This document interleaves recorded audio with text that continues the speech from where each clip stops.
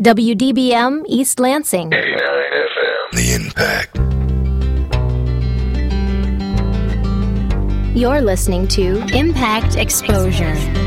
Exposure gives a voice to our community and provides a forum for discussing the relevant issues of today. Broadcasting from the campus of Michigan State University, this is Impact Exposure.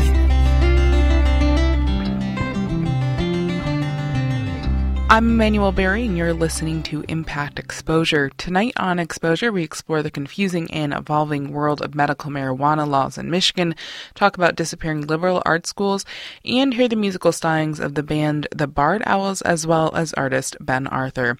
These stories and more tonight on Impact Exposure. But first, in 1978, Justice Lewis Powell's opinion on the University of California versus Bakke case set a standard for affirmative action, essentially saying that race could factor into a university's admission process. And in 2003, the United States Supreme Court extended Powell's decision in the Grutter case.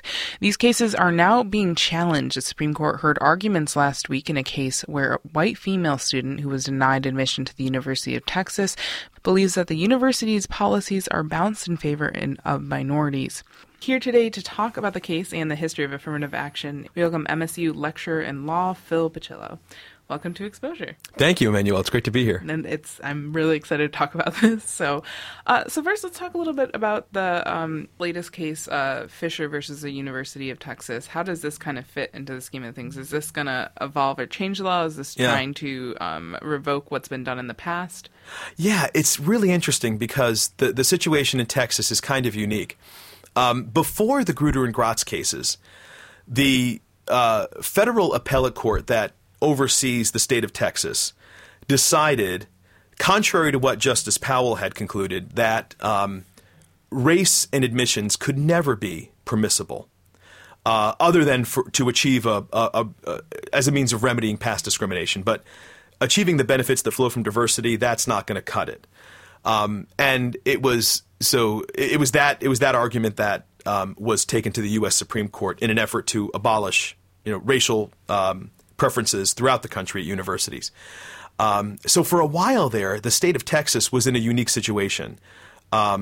We are not allowed to consider race, but we don't want to have a situation where members of traditionally underrepresented groups are not here. What are we going to do? And one way that Texas dealt with that situation was the Texas legislature passed what's become colloquially known as the 10% plan. Yes. Right. Which is if you place in the top 10% of your class at your school, at your high school, you are automatically guaranteed admission to the University of Texas. And as it turned out, it had pretty significant results. Mm-hmm. And by some measure, the university was able to achieve a similar level of enrollment of traditionally disadvantaged and underrepresented groups that it had before when it was considering race as a factor. As a factor, right. So it couldn't consider race as a factor any longer, but it still was getting pretty good results. And then the question became, after the U.S. Supreme Court finally put its stamp of approval on the consideration of race as a factor in the Grutter and Gratz cases, now what? And the University of Texas thought about it and said, it still couldn't hurt to consider race and to even further enhance the numbers of traditionally underrepresented groups that we have. We can always do more. So that's what the University of Texas began doing. So once again, they instituted a policy. We're going to consider the race and ethnicity of our applicants again. And they began to do that. And it did. The evidence indicates that it hasn't had much of an effect, that very few students who are admitted to the University of Texas since the consideration of race as a factor was reemployed, very few are getting in on that basis. On that basis of right. solely being of their race. Right. And that actually it works against the university's program. Because if it's not even doing anything, right. then what's the point of having a program? Exactly. Yeah. Why are you considering everybody's race if it's having no meaningful effect? And that's, interestingly, that's what the plaintiff is arguing here. The plaintiff is arguing that you can't consider my race, you can't consider anybody's race unless it's actually having an impact. It's actually achieving the goal of, again, enhancing or developing or achieving the benefits that flow from a diverse student body. They don't have the numbers exactly. to kind of prove it. So yeah, it's almost like the 10% program worked too well. The substantial numbers of racial and ethnic minorities were at the university, and we don't have to be concerned about this anymore. So, and even the consideration of race wasn't really having a meaningful effect. So oral arguments were presented last week, and I guess what was your impression kind of from the justices, from the way their questioning was going, both for the lawyers who were defending affirmative action and those who were defending Miss Fisher? Yeah, it was really interesting. And what adds a whole interesting dynamic to the situation is that you have the recusal of Justice Kagan. And that means that you now have 4 justices who would ordinarily be inclined to hostility toward programs where race is considered, and then 4 justices who are ordinarily inclined to be receptive to these kinds of programs. And the questioning at oral argument really bore that out. You had a lot of questioning by, for the lack of a better term, the conservative justices, very hostile to the arguments that the university was making. And one question that was asked over and over again was, at what point do you no longer consider race? And a concept that was introduced when the University of Michigan cases were decided back in 2003 was this concept of critical mass. Mm-hmm. And that was something that you heard the University of Michigan emphasize over and over again. And what exactly that means is kind of hard to tell, because and I'm not sure if it's a concept that's capable of meaningful specification, and the universities are pretty clear about that. It's hard for us to tell what critical mass is, but the idea is that you don't want to have just some representation from. You don't want it to be a token. You don't want token. Right. You don't want token. Exactly. Yeah. You don't have token representation of particular groups. You want to have meaningful representation of particular groups around campus, in the classroom, and you don't want the person who is, for example, an Asian American. You don't want that person to have to be the representative of all Asian Americans. You want exactly. Sufficient numbers of members of each group in whatever context you're talking about. And so one thing that the justices would ask over and over again, back in 2003 when Grutter and Gratz were decided, and currently at the Fisher argument, the question is, what is critical mass, and when do you know that you've achieved it? And the University of Texas, through the university's attorney, indicated that, we actually discuss this with students. We have the students complete evaluations. We get feedback from the students. We take a look at the data, the admissions data, just to get a sense of where we are in terms of admissions. So, and they ask for deference. I mean, it's sort of a very trust us on this. We have significant academic experience with this kind of thing. It's hard. It's not like it comes down to a hard and fast figure. 20%. Okay, great. We're great on African Americans because we have 20%. Yeah, and you can't. Right. You can't really do that. No. And so the university is not about to do that, but that's not going to stop the justices from trying to get them to concede that at some point there's enough. What's that point? When do you know? Mm-hmm. And the university just doesn't have a good answer to that question. An interesting argument, some interesting questioning that the plaintiff's attorney faced was, well, what exactly are you suing for? What are you seeking to recover? It's not like Abigail Fisher, the plaintiff. She's already graduated college. She's not going to be applying to that program again. She's graduated. So exactly how has she been injured? So she might be able to say, well, look, the fact that I'm white was taken into account, and that can't happen. But if she wasn't going to get in anyway, then that sort of detracts from her argument that she was damaged in any way. So that was the plaintiff's attorney had a lot of hard questioning from the the judges on the liberal side of the line who'd be more receptive to policies like this, saying, what actual injury did your client suffer? What if it can be shown that she wouldn't have gotten in anyway, then how can you claim that she's been injured in any way? And if she hasn't been injured in any way, then why is she finally sued? Why are we here? Exactly. What's the point of your lawsuit? What are you seeking to recover? Well, regardless of how the case is going so far, a lot of universities are kind of, they're waiting to see, because this potentially changes policies all across the country, I guess. Yes. Where do you see this case potentially going? What are some of the potential outcomes in this case? Yeah, it might be. I don't think that you will see the program sustained in its current form. I think if the justices, it might be that they rule against Abigail Fisher for the reasons that we were talking about. I think there's only a slight chance of that. I think they took this case because the justices on the conservative side are interested in molding the Grutter formula so that it has less, or that it's not, that it can't be used by universities as it was being used before. I think what you'll see is an emphasis on race-neutral alternatives like the 10% program.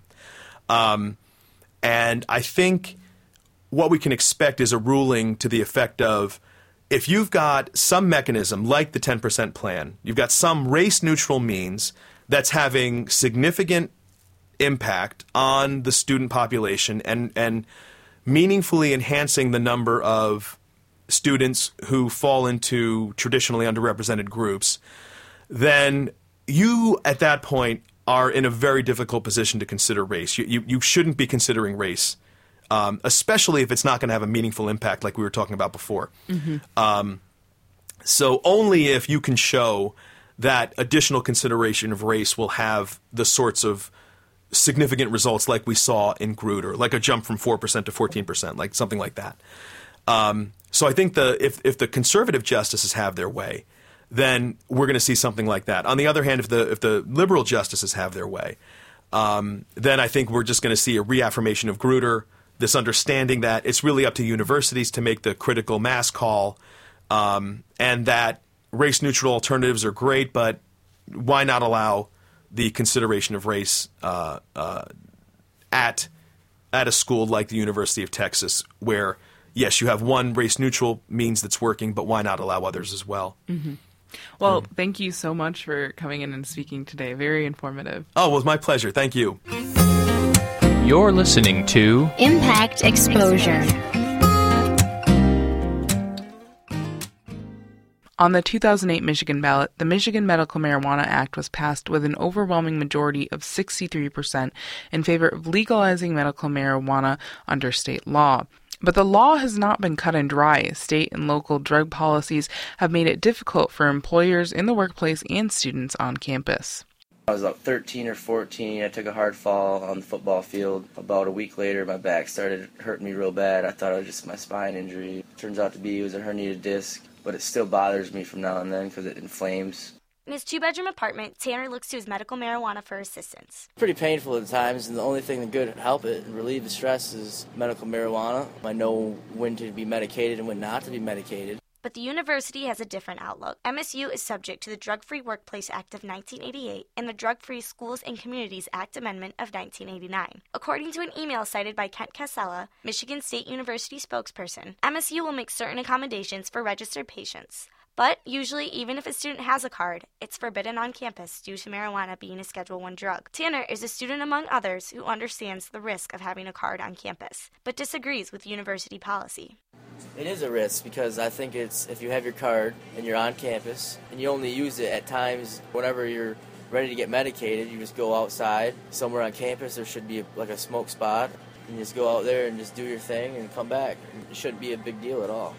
Tanner puts his medical card to use in Lansing at the Greenleaf Clinic. Curtis McKinnon is a professional consultant with Greenleaf Clinic. He explains exactly how the system works. We treat all persons, once they come to that window, as if they're new. In a sense, we check their ID, we check their license, and medical marijuana card. Curtis knows patients from MSU who come to Greenleaf. He has a difficult time seeing eye to eye with the drug policy on campus. It's an agriculture college. It should be doing research to see if this medicine has any long-term effect. The MSU drug policy is not the only thing that remains ambiguous. Since the Medical Marijuana Act has been enacted in 2008, problems continue to arise. Protests have been held at the Capitol against a pending package on recent legislation. To not have to come here once or twice a year and file our grievance with the people that are inside here that are supposed to be representing us.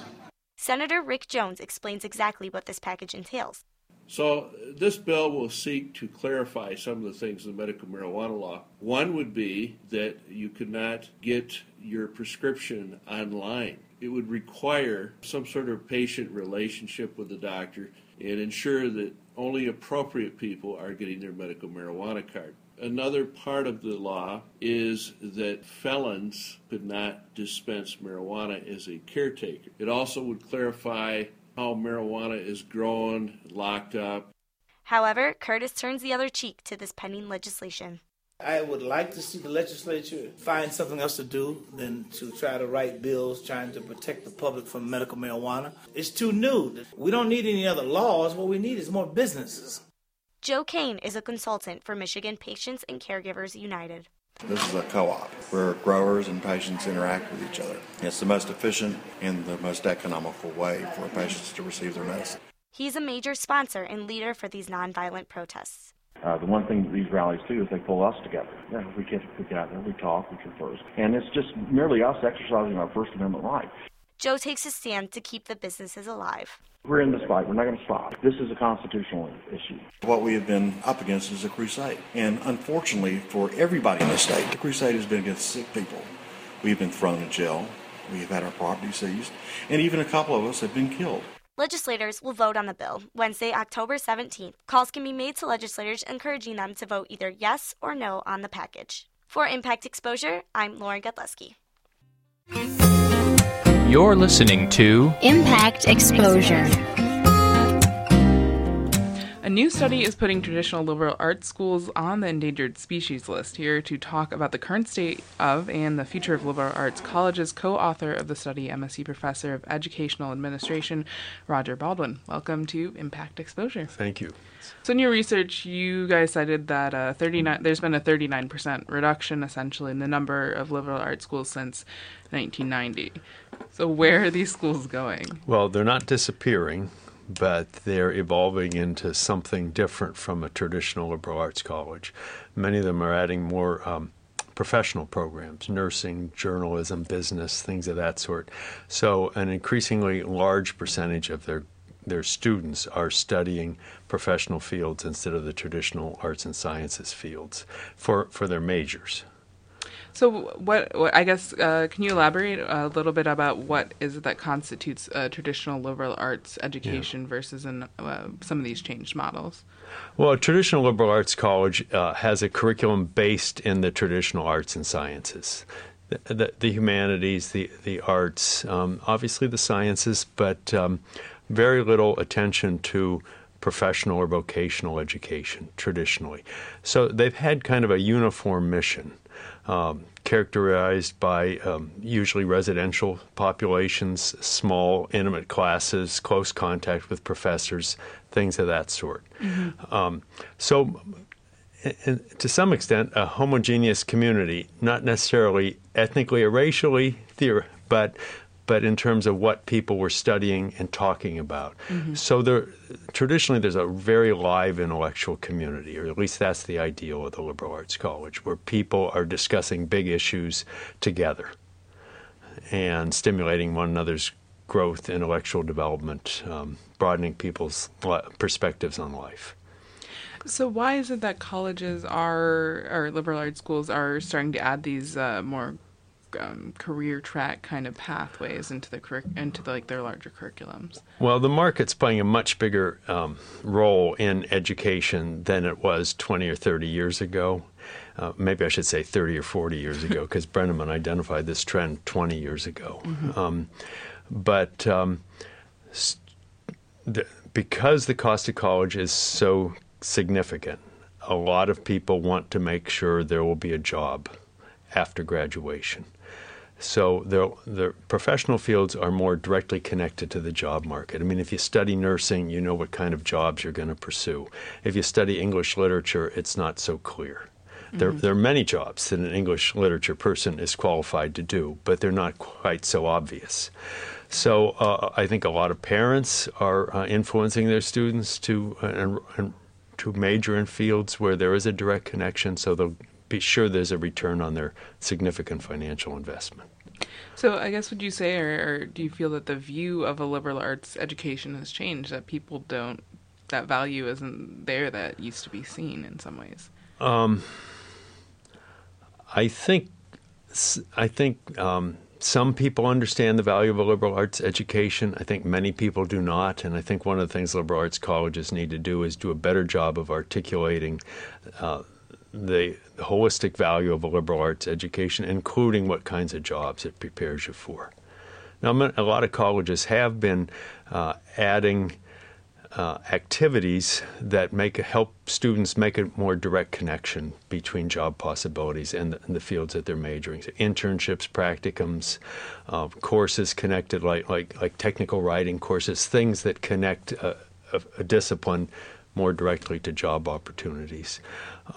So they're being more conscious about it. I think they need to get the word out more on how they're making these efforts to connect their education with job opportunities. Now, you mentioned the economy and kind of cosplaying as a factor into, parents perhaps pushing children away, go into a field where you're guaranteed to get a job. But does cost of tuition have anything to do maybe with fewer people going to liberal arts schools? Well, I'm sure it's a concern. Mm-hmm. I mean, because for many years now, the cost of college has exceeded the consumer price index or the rate of inflation considerably.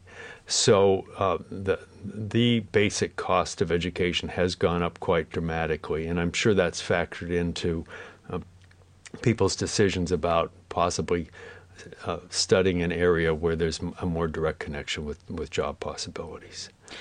So if this trend is to continue, I mean, what happens to the American education system, and I guess what kind of does it look like without having liberal arts as part of the system?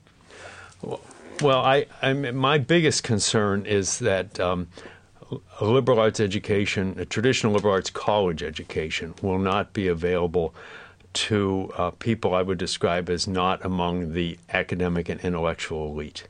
For example, I was a first-generation college student, and I went to a small college in Ohio, Hiram College, and it exposed me to the liberal arts. I probably would not have been admitted to Williams or Amherst or a place like that. Those institutions will survive. They have huge endowments, very loyal alumni. I don't doubt for a minute that they will be around 100 years from now. But the smaller, less elite institutions that are under pressure to add professional programs are more at risk. And my concern is that these are the institutions that often serve first-generation college students or people from underrepresented groups. Mm-hmm. And I believe they benefit greatly from a quality liberal arts education, and that may not be available to them if these colleges gradually become more like comprehensive colleges and universities. So what are some of the strategies from preventing this shift and from keeping these institutions going? Yeah. Well, I think the institutions themselves have a great deal of responsibility to articulate more effectively what their benefits are and how they are indeed preparing people for work. I think they need to keep better track of their graduates and publicize more effectively where their graduates go and how their careers advance over time. I think these colleges do need to make a more serious effort, and many are, to connect their curriculum with education, with career opportunities once they graduate. But I think there's also a role for private foundations. For example, the Andrew Mellon Foundation is very supportive of a small elite core of private liberal arts colleges. I think they need to broaden their focus and start supporting some of the institutions that are under more pressure to conform to the move toward professional education. Well, thank you so much for joining us on Exposure today. You're welcome. Thanks for the opportunity to talk about this important issue. That was MSU Professor of Educational Administration Roger Baldwin. He co-authored a recent study looking at the shrinking number of liberal arts schools in the United States. You're listening to Impact Exposure. Emmanuel Berry, Impact Exposure. A new study suggests that genetics of some women make them more susceptible to the pressure of being thin. Earlier, I talked about the study with its lead author, Jessica Swessman. So first, talk about what you found in this study. How does genetics come into play in regards to how people feel about being thin? Yeah, so what we did is we measured something that we call thin ideal internalization. And basically all that means is how much does, in this case, a woman, because we only studied women in this particular study, but how much does a woman sort of buy into the ideals of thinness that we all see in the media all the time, right? Mm-hmm. Open up a magazine or, watch a movie or it's everywhere, right? So how much does a woman kind of buy into that and feel like I need to look like that too? So what we did is we had twins between the ages of 12 and 22 actually come into the lab and fill out questionnaires about their levels of this concept of thin ideal internalization. And what we can do with twins is we can compare identical twins who share all of their genes to fraternal twins who on average share about 50% of their genes. And by comparing if identical twins are more similar to each other than fraternal twins on this level of thin ideal internalization, we could look at how important genes were. And so what we found was that there was a significant genetic component. Now, the environment was also important too, but about 43% in the differences in people's thin ideal internalization could be due to their genes. So I guess what does that say about kind of the concept of, we're always like media is so influential about, how we feel about our body image. So, is part of it it plays into genetics, essentially. Yeah, so basically how we're thinking of this is obviously we don't have genes that are making us have the thought, I want to be thin, right? That doesn't seem biologically plausible. But what we're thinking about this, how we're thinking about this is that there's people's genetic predispositions might make them differentially susceptible to the things that we all see in the media. So some women can walk by a rack of magazines with thin models on the cover and not give it a second thought, right? Somebody else might go home and think, oh, I don't look like that, examine her own body in the mirror and start to feel negatively about herself. And basically what we're finding is part of that difference among women is due to differences in their genes. So you also mentioned environment playing a factor in this. Can you talk a little bit about how that contributes to your thin ideal, I guess? Yeah. So psychologists who use twins and do twin research, we talk about three different things, and we kind of get three different results from a twin study. We get genetic influences, which I already talked about, and then we look at two types of environmental influences. One type is what we call the shared environment, and these are environmental influences that would make twins living in the same family more similar to one another. So these are things that are shared within a family, like having the same parents, going to the same schools, living in the same community, etc. And then there's also non-shared environment, which is just like what it sounds. It's things that make siblings in the same family more different from one another, experiences that they don't share. So perhaps having a different peer group, or one sibling being involved in one sport and the other sibling being involved in another sport, something like that. And what we found is that shared environmental influences were really minimal for thin ideal internalization, but non-shared environmental influences were pretty substantial. So what this suggests is that unique influences for each individual person are important in their level of thin ideal internalization rather than sort of family-wide factors. Okay, that's really interesting because I would have, I guess I would have assumed it would have been the other way around. Yeah, and you know what, going into it, we actually thought it would be the shared environment as well, because we sort of thought, well, also the fact that everybody sort of shares media exposure, right? But what these findings are suggesting to us is it's the individual factors for each person. So individual genetic risk, individual environmental exposures, etc., rather than just sort of the baseline that most women in our society experience. Why did you guys decide to do this study? What were you setting out to find, I guess? Yeah, so we know that thin ideal internalization is related to the development of some pretty problematic behaviors, like really strict dieting. It can lead to behaviors like binge eating and purging, and eating disorders like anorexia or bulimia nervosa. We know that thin ideal internalization is a risk factor for these things. So we were hoping that by better understanding what causes thin ideal internalization, we would be able to sort of start intervening and learn about how we can help people at that phase rather than when it gets worse and advances to something like an eating disorder. We also have known for a while, research has shown for a long time now, that there are genetic influences on eating disorders like anorexia and bulimia. So we were interested in whether there are also genetic influences on sort of this earlier phase of thin ideal internalization.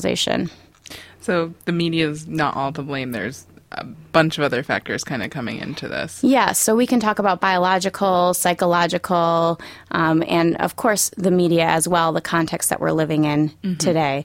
But all of these things interact. There's never one thing that we can pinpoint as the cause of something as complex as these thoughts and feelings. Did your study come to kind of any conclusions about suggestions for kind of how to address the potential issues that having a thin idealization can have on a person? Yeah, we didn't specifically look at things like treatment or what a person should do who has, thin ideal internalization, but we know from treatments that work for things like anorexia and bulimia that something that's important to think about is just trying to engage in activities that make a person feel good about him or herself and good about his or her body rather than things that make you feel bad about yourself. So sitting around and staring at your thighs in the mirror when you think they're way too big, that's just going to make you feel worse. Do something that makes you feel good instead. Any other interesting tidbits or findings that you weren't expecting to find in the study that were different than what you expected at the beginning, I guess? Besides the surprise with the shared environment not being as important as we thought, we weren't too surprised by anything else. I think the finding that genetic influences are important, and in some regards we were sort of expecting, given that we knew eating disorders and those sorts of things had genetic influences. But we were sort of interested to find that it was at the same level. So the amount of genetic influence was similar to that for things like anorexia and bulimia. So that was interesting to us. It seems like this is sort of a consistent sort of progression. Well, thank you so much for taking the time to come in and chat today. Yeah, thank you very much. You're listening to Impact Exposure. Each year, Spartans of all ages return to East Lansing to celebrate Michigan State University's homecoming. The campus is filled with excitement as we welcome Spartan alumni back. Impact's Abby Newton details the week's events. Campus was filled with smiles, laughter, and Spartan spirit as students celebrated homecoming last week. Often, people think of homecoming as a simple football game with alumni in the stands, but the Spartan homecoming consists of a jam-packed week with fun and exciting events planned by the Undergraduate Activities Board and sponsored by the MSU Alumni Foundation.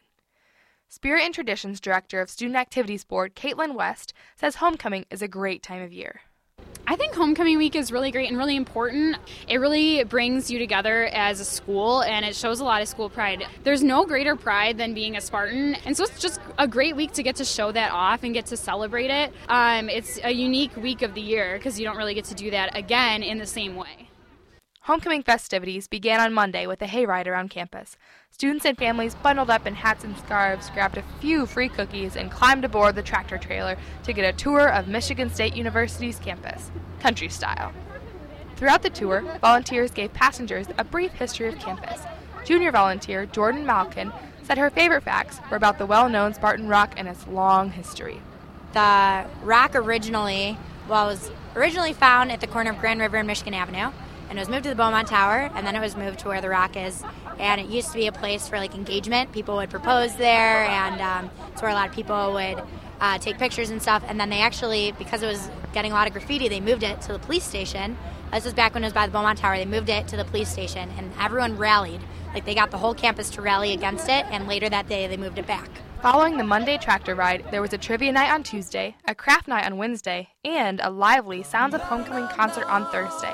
During the concert, 5 a cappella groups gathered in the Union to sing to an audience of 300 people. On Friday, thousands of students gathered around the rock to get free ice cream from the MSU Dairy Store because, as freshman Rebecca Bronstein says, "Of course, here for the free ice cream because MSU ice cream is awesome!" Friday evening brought even more excitement as hundreds of students and East Lansing community members gathered to walk in the annual homecoming parade. Bronstein looked forward to walking in the parade. I'm going to be in the homecoming parade, so I'm just so excited for that. It's kind of cool because everybody's kind of getting together to celebrate the history of MSU. Many student organizations created floats to represent the homecoming theme. Spartans will make history. Each year, a panel of judges select a favorite float, and this year, the Associated Students of Michigan State University was deemed champion. The community flooded the streets as they cheered and chanted. Go green, go white. Children sat with glee as they were given free candy as well as high fives from Sparty. Girl Scout leader and MSU alum Julie Radusky brought her Girl Scout troop to the parade and spoke about her favorite part of homecoming. And my favorite part of homecoming is that it is a great way to bring our community and our campus together for fun, lots of candy. That's what the kids love most. And it's just great to see great weather and people really pumped about Michigan State. Saturday welcomed both rain and hundreds of alumni to the MSU football game versus Iowa. Despite a tough loss and cold weather, Spartans were still glad to celebrate homecoming. For some, this year was their first homecoming. Freshman Asha Shaw said why this week was important to her. Well, see, I'm a freshman, so it's like the first time I get to know everybody and see everybody and see the atmosphere. Homecoming is like just basically seeing everybody come together. While others, like senior Hillary Young, celebrated their last homecoming as a Spartan student. Homecoming is really great because it's just such a tradition on campus. It's gone back as far as I'm sure the university's been around. There's just so many traditions around it, and it's a lot of fun to get everybody excited about the football game and about the campus in general. Like, everybody comes back, which is so fun to see old alumni come back with like their kids, and I know it makes all of us excited to look 10 years in the future and see where we're going to be at and be coming back for homecoming. So I think it's just a really good time to get everybody together and reunite and remember that we're all Spartans, and just kind of celebrating that. Reporting for Impact, this is Abby Newton.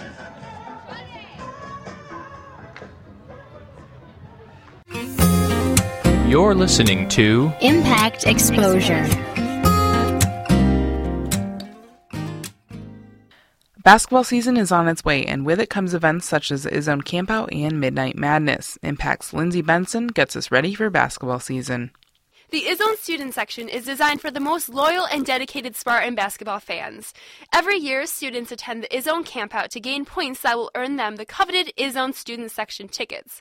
Junior Peyton Dawkins explained how she has been working towards these seats since freshman year. Basically, it depends on your game. This year depends on next year. And so, a freshman year when we came to this and all the games that led us to get lower bowl. And then it depends on however many games you go to. If you don't have a good attendance, you get kicked to the upper bowl for the Big Ten games. That way we have the most dedicated in the lower bowl at all times. Matt Martin, the Vice President of Sports Operations, expanded on why these changes were brought on. Izzo and the directors like to hold the section to the same standard that the basketball team is held to. We think that we are the best section in the country. In order to maintain that standard, we think the best way would be to force basically the best fans to be in the best position on the court. So that was the goal. These fans endured cold temperatures and rainy skies during the Izzone Campout, but it was all worth it for freshman Ben Labate, who we caught up with at Midnight Madness just a week later. We're freshmen and we got lower bowl because we went to the camp out. What do you think of the Izzone Campout this year? Cold. About 35 degrees. We stayed there all night.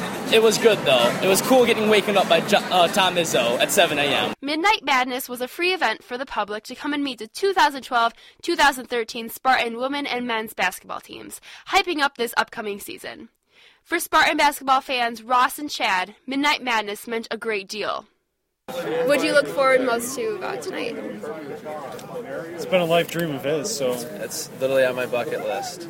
After quote-unquote flying onto the court as Iron Man, head coach Tom Izzo had some encouraging words to say about this upcoming season. This team's got a chance to be very, very, very good. And I think the one thing that we haven't done lately, it's been 3 years since we've been back to a Final Four. And I think it's time to start moving forward.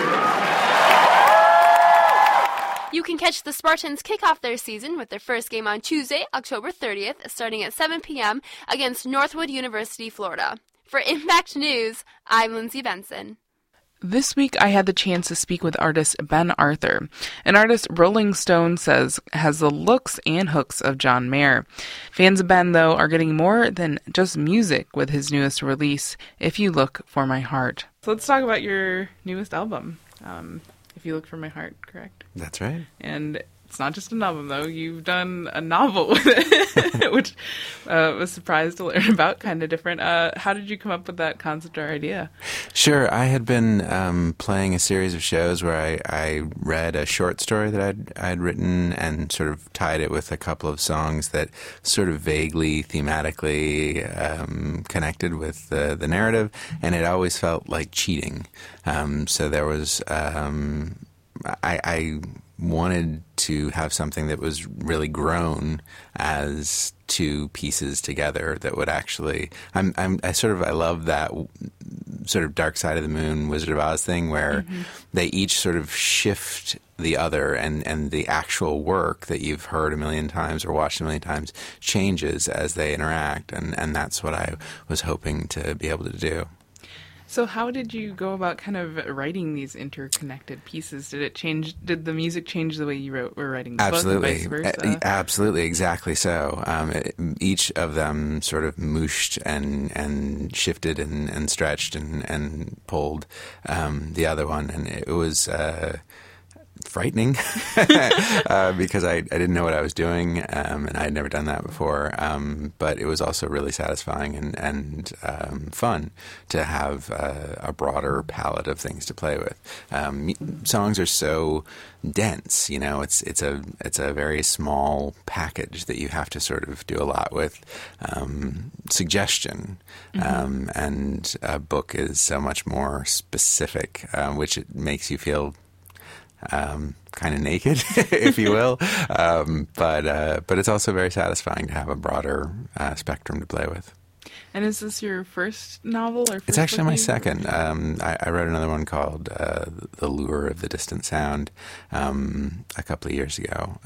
So I've been playing with it for a while. There's a lot of sitting around in music. Is there really? Well, yeah. You put out a new record every 2 years, 3 years, 4 years, and there's only 12 songs or so. And there's a lot that gets discarded, and there's a lot of hurrying up and waiting. So having a long-form narrative project that I can sort of dive into, jump into, or dive into, but not dump into, then that gives me a chance to keep something going. And in some ways, weirdly, writing long form is much easier for me than writing songs. I just sit down and it's just very comfortable. And whereas with the songs, I feel a lot more panic. Can you talk a little bit about, I guess, the context of the story? So what exactly are the album and the novel about? Sure. Well, there are three characters in the book, a woman who's having an affair, the man she's having the affair with, and a kid who works for the guy. And it's sort of... It sort of wanders a little bit, like an Altman film or something, where it sort of goes from person to person. And ideally, a reader will, sort of get pulled into one story and feel excited about it, and then, abruptly shift into another person's head. But the woman who's having this affair knows it's not going to end well pretty much from the beginning, and indeed, it doesn't. Although I've been asked a couple of times whether it was as a morality tale or something, and it's like, yeah, no, not at all. I don't really have a moral agenda. So. Okay. So would you like to play us a song? Yeah, sure. So this is a song called Holy Night that's, there are two types of songs on the record. There are songs that are what I've pretentiously been calling artifact songs that actually appear in the book. Mostly those are sung by other artists, like Rachel Yamagata sings two of them, Aesop Rock does one of them. And, because I couldn't have myself in my own book. But then there are these more thematic songs, and this is one of those, and it's sort of about trust and the betrayal therein.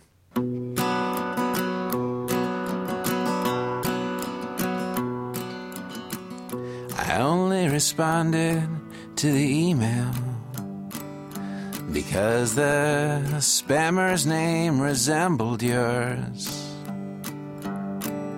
Imagine my surprise on the screen before my eyes. It turned out that the note was from you. why you feel compelled to do this in the form of a phishing scam. Though my mother's maiden name are my account numbers too, you know I'll cash any check for you. Oh, holy night.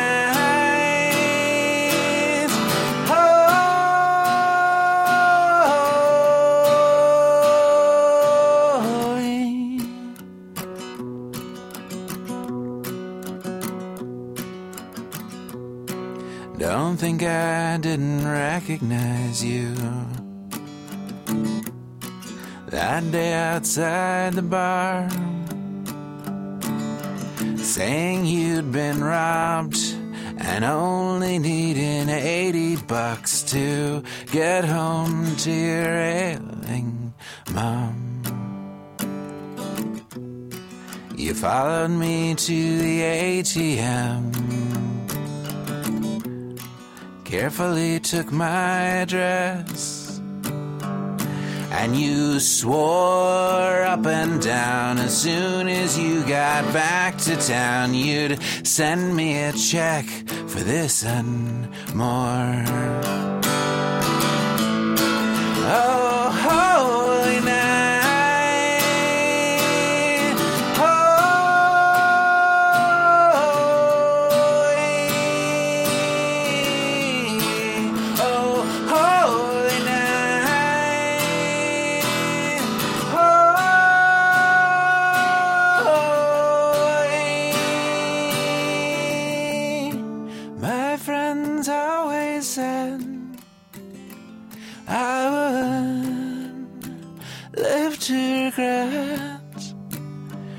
I would live to regret trusting you.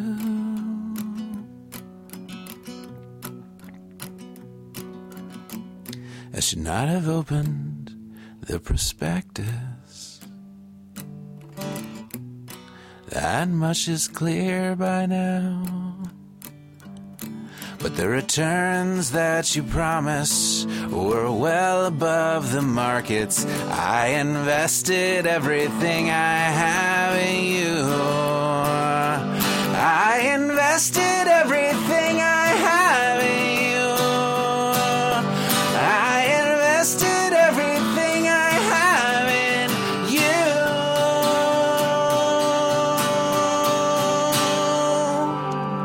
You're listening to Impact Exposure. That was Ben Arthur with the tune Holy Night off his latest album.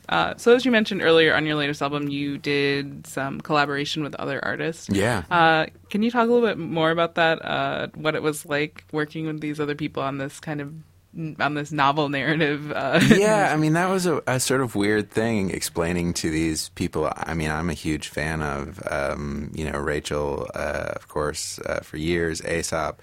Like, I didn't even know him before this. Bobby St. Hours is an old friend of mine, but also a huge fan of his. Ace, in particular, was really interesting because a lot of people assumed that I had written him into the book once I got him to agree to be on the album, which would be the smart way of doing it. But in fact, I wrote about this kid, Evan as the kid, and he's obsessed with Ace's music. And I had written him into the book 3 years. In fact, we didn't get the track, and we didn't know we were going to definitely get the track from Ace until 2 weeks before I delivered to the record label. Wow. And it was just a friend of mine, DJ Big Wiz, who tours with him, in fact, just got off the road with him, sent him the track and said, "Hey, man, I don't know whether you consider Wiz produced the track."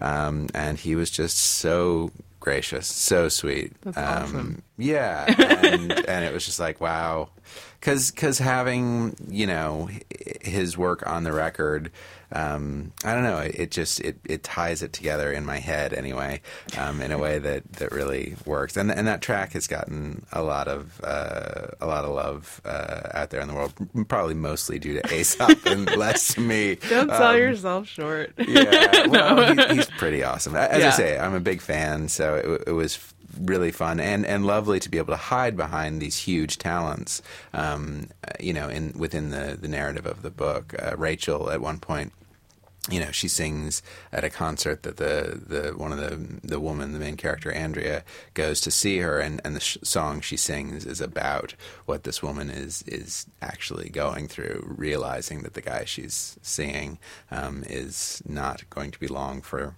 the world with her. And it was just really, it was fun to get talent like that doing these songs that in the case with Rachel I had written, and in the case with Ace had collaborated with. Well, thank you for joining us today and chatting. It's been an absolute pleasure. And for me. Yeah. And for me. And how about a song to take us out? All right, I'm in.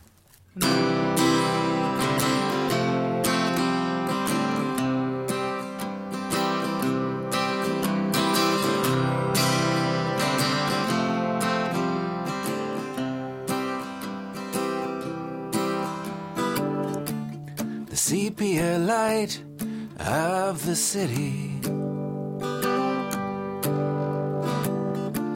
the mutter of traffic down below. That was the artist Ben Arthur. His companion novel and CD, called If You Look for My Heart, came out this fall. If anyone can save me, it's you.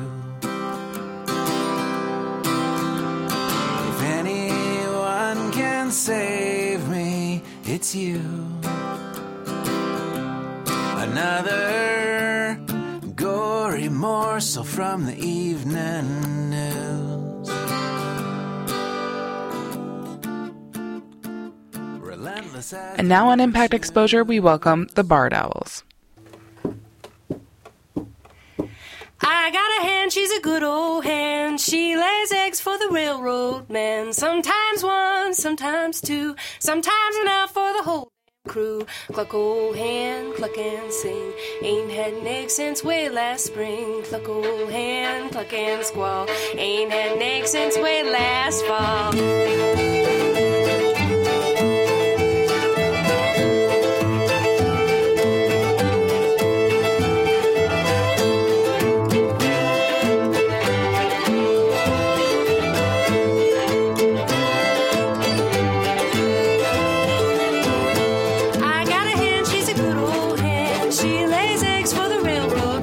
Sometimes 9, sometimes 10. That's enough for the railroad man. Cluck, old hen, cluck and sing.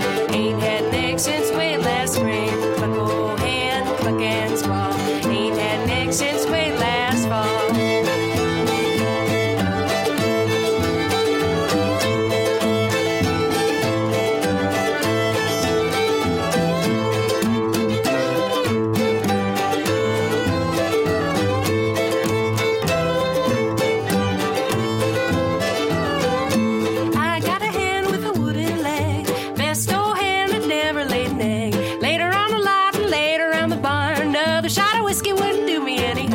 Cluck, old hen, cluck and sing. Ain't had an egg since way last spring. Cluck, old hen, cluck and squall. Ain't had an egg since way last fall.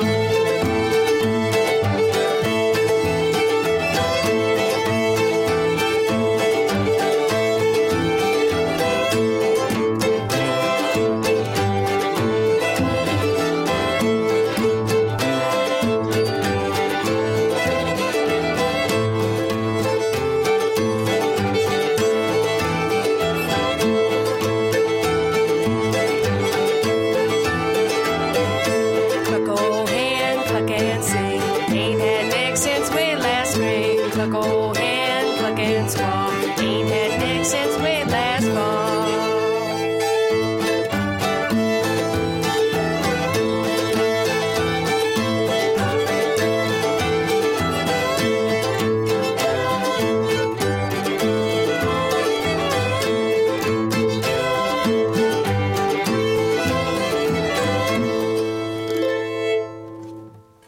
That was the Barred Owl singing Cluck, Old Hen.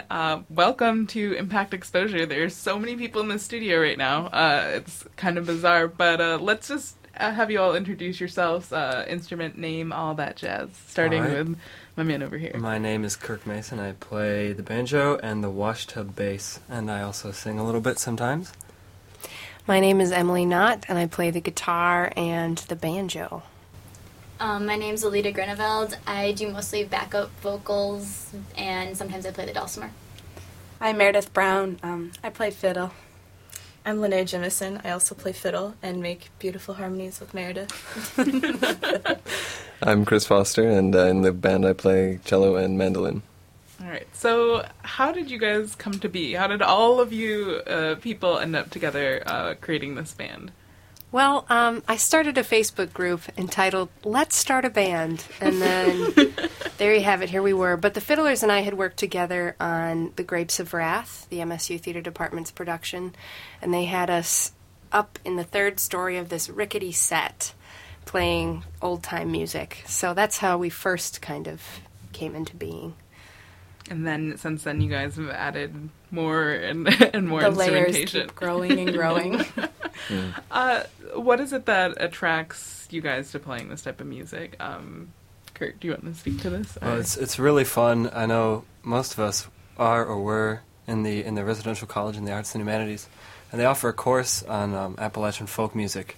And I think a lot of us took that course and were really interested in just that kind of music and that culture, so we could all come together and play that kind of music together. So how long have you guys been playing together, I guess officially, as the Barred Owls Beyond the Grapes of Wrath play? Sometime since January, I think, was when we really all kind of got together. Yeah, it was around then. And how has it been being a new band, kind of?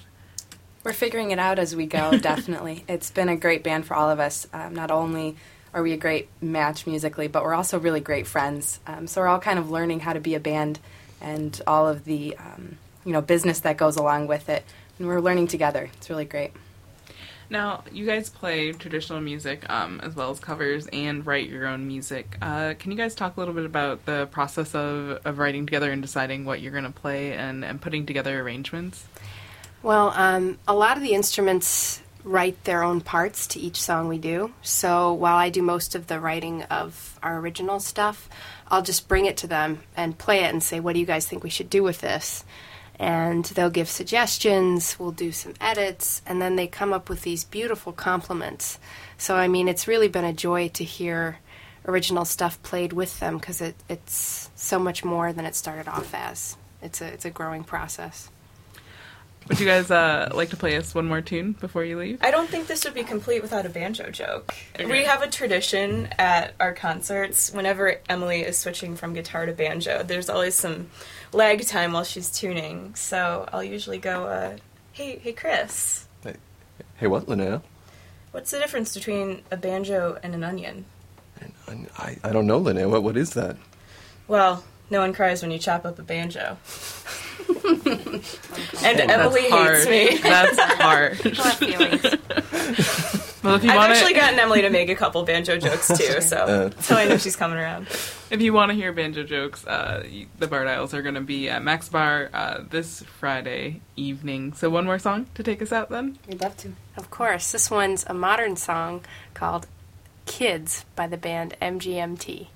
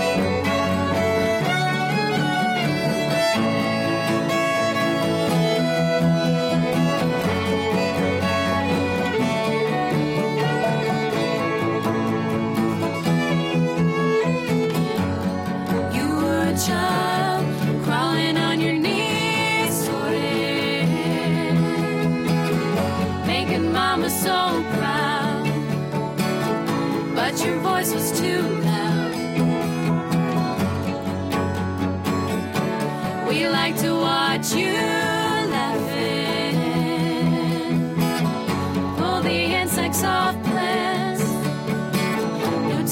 think of consequences. Control yourself, take only what you need from it. A family of trees wanted to be haunted.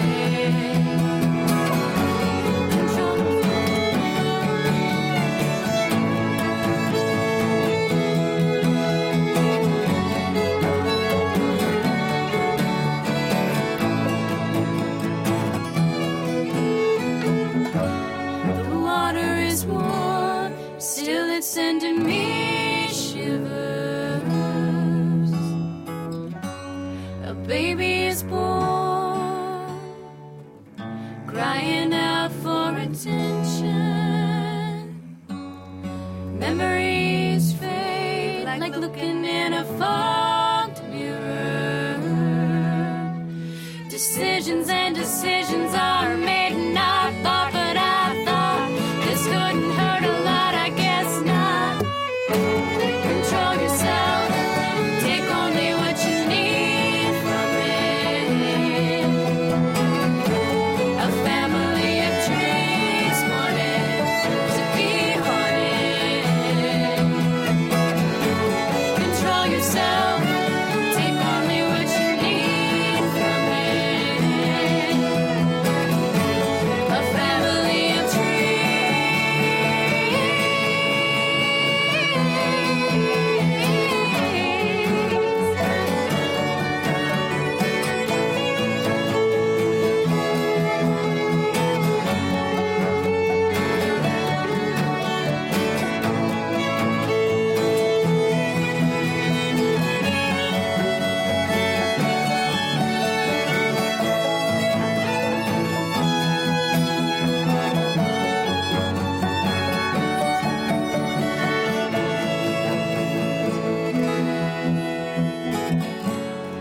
you were a child.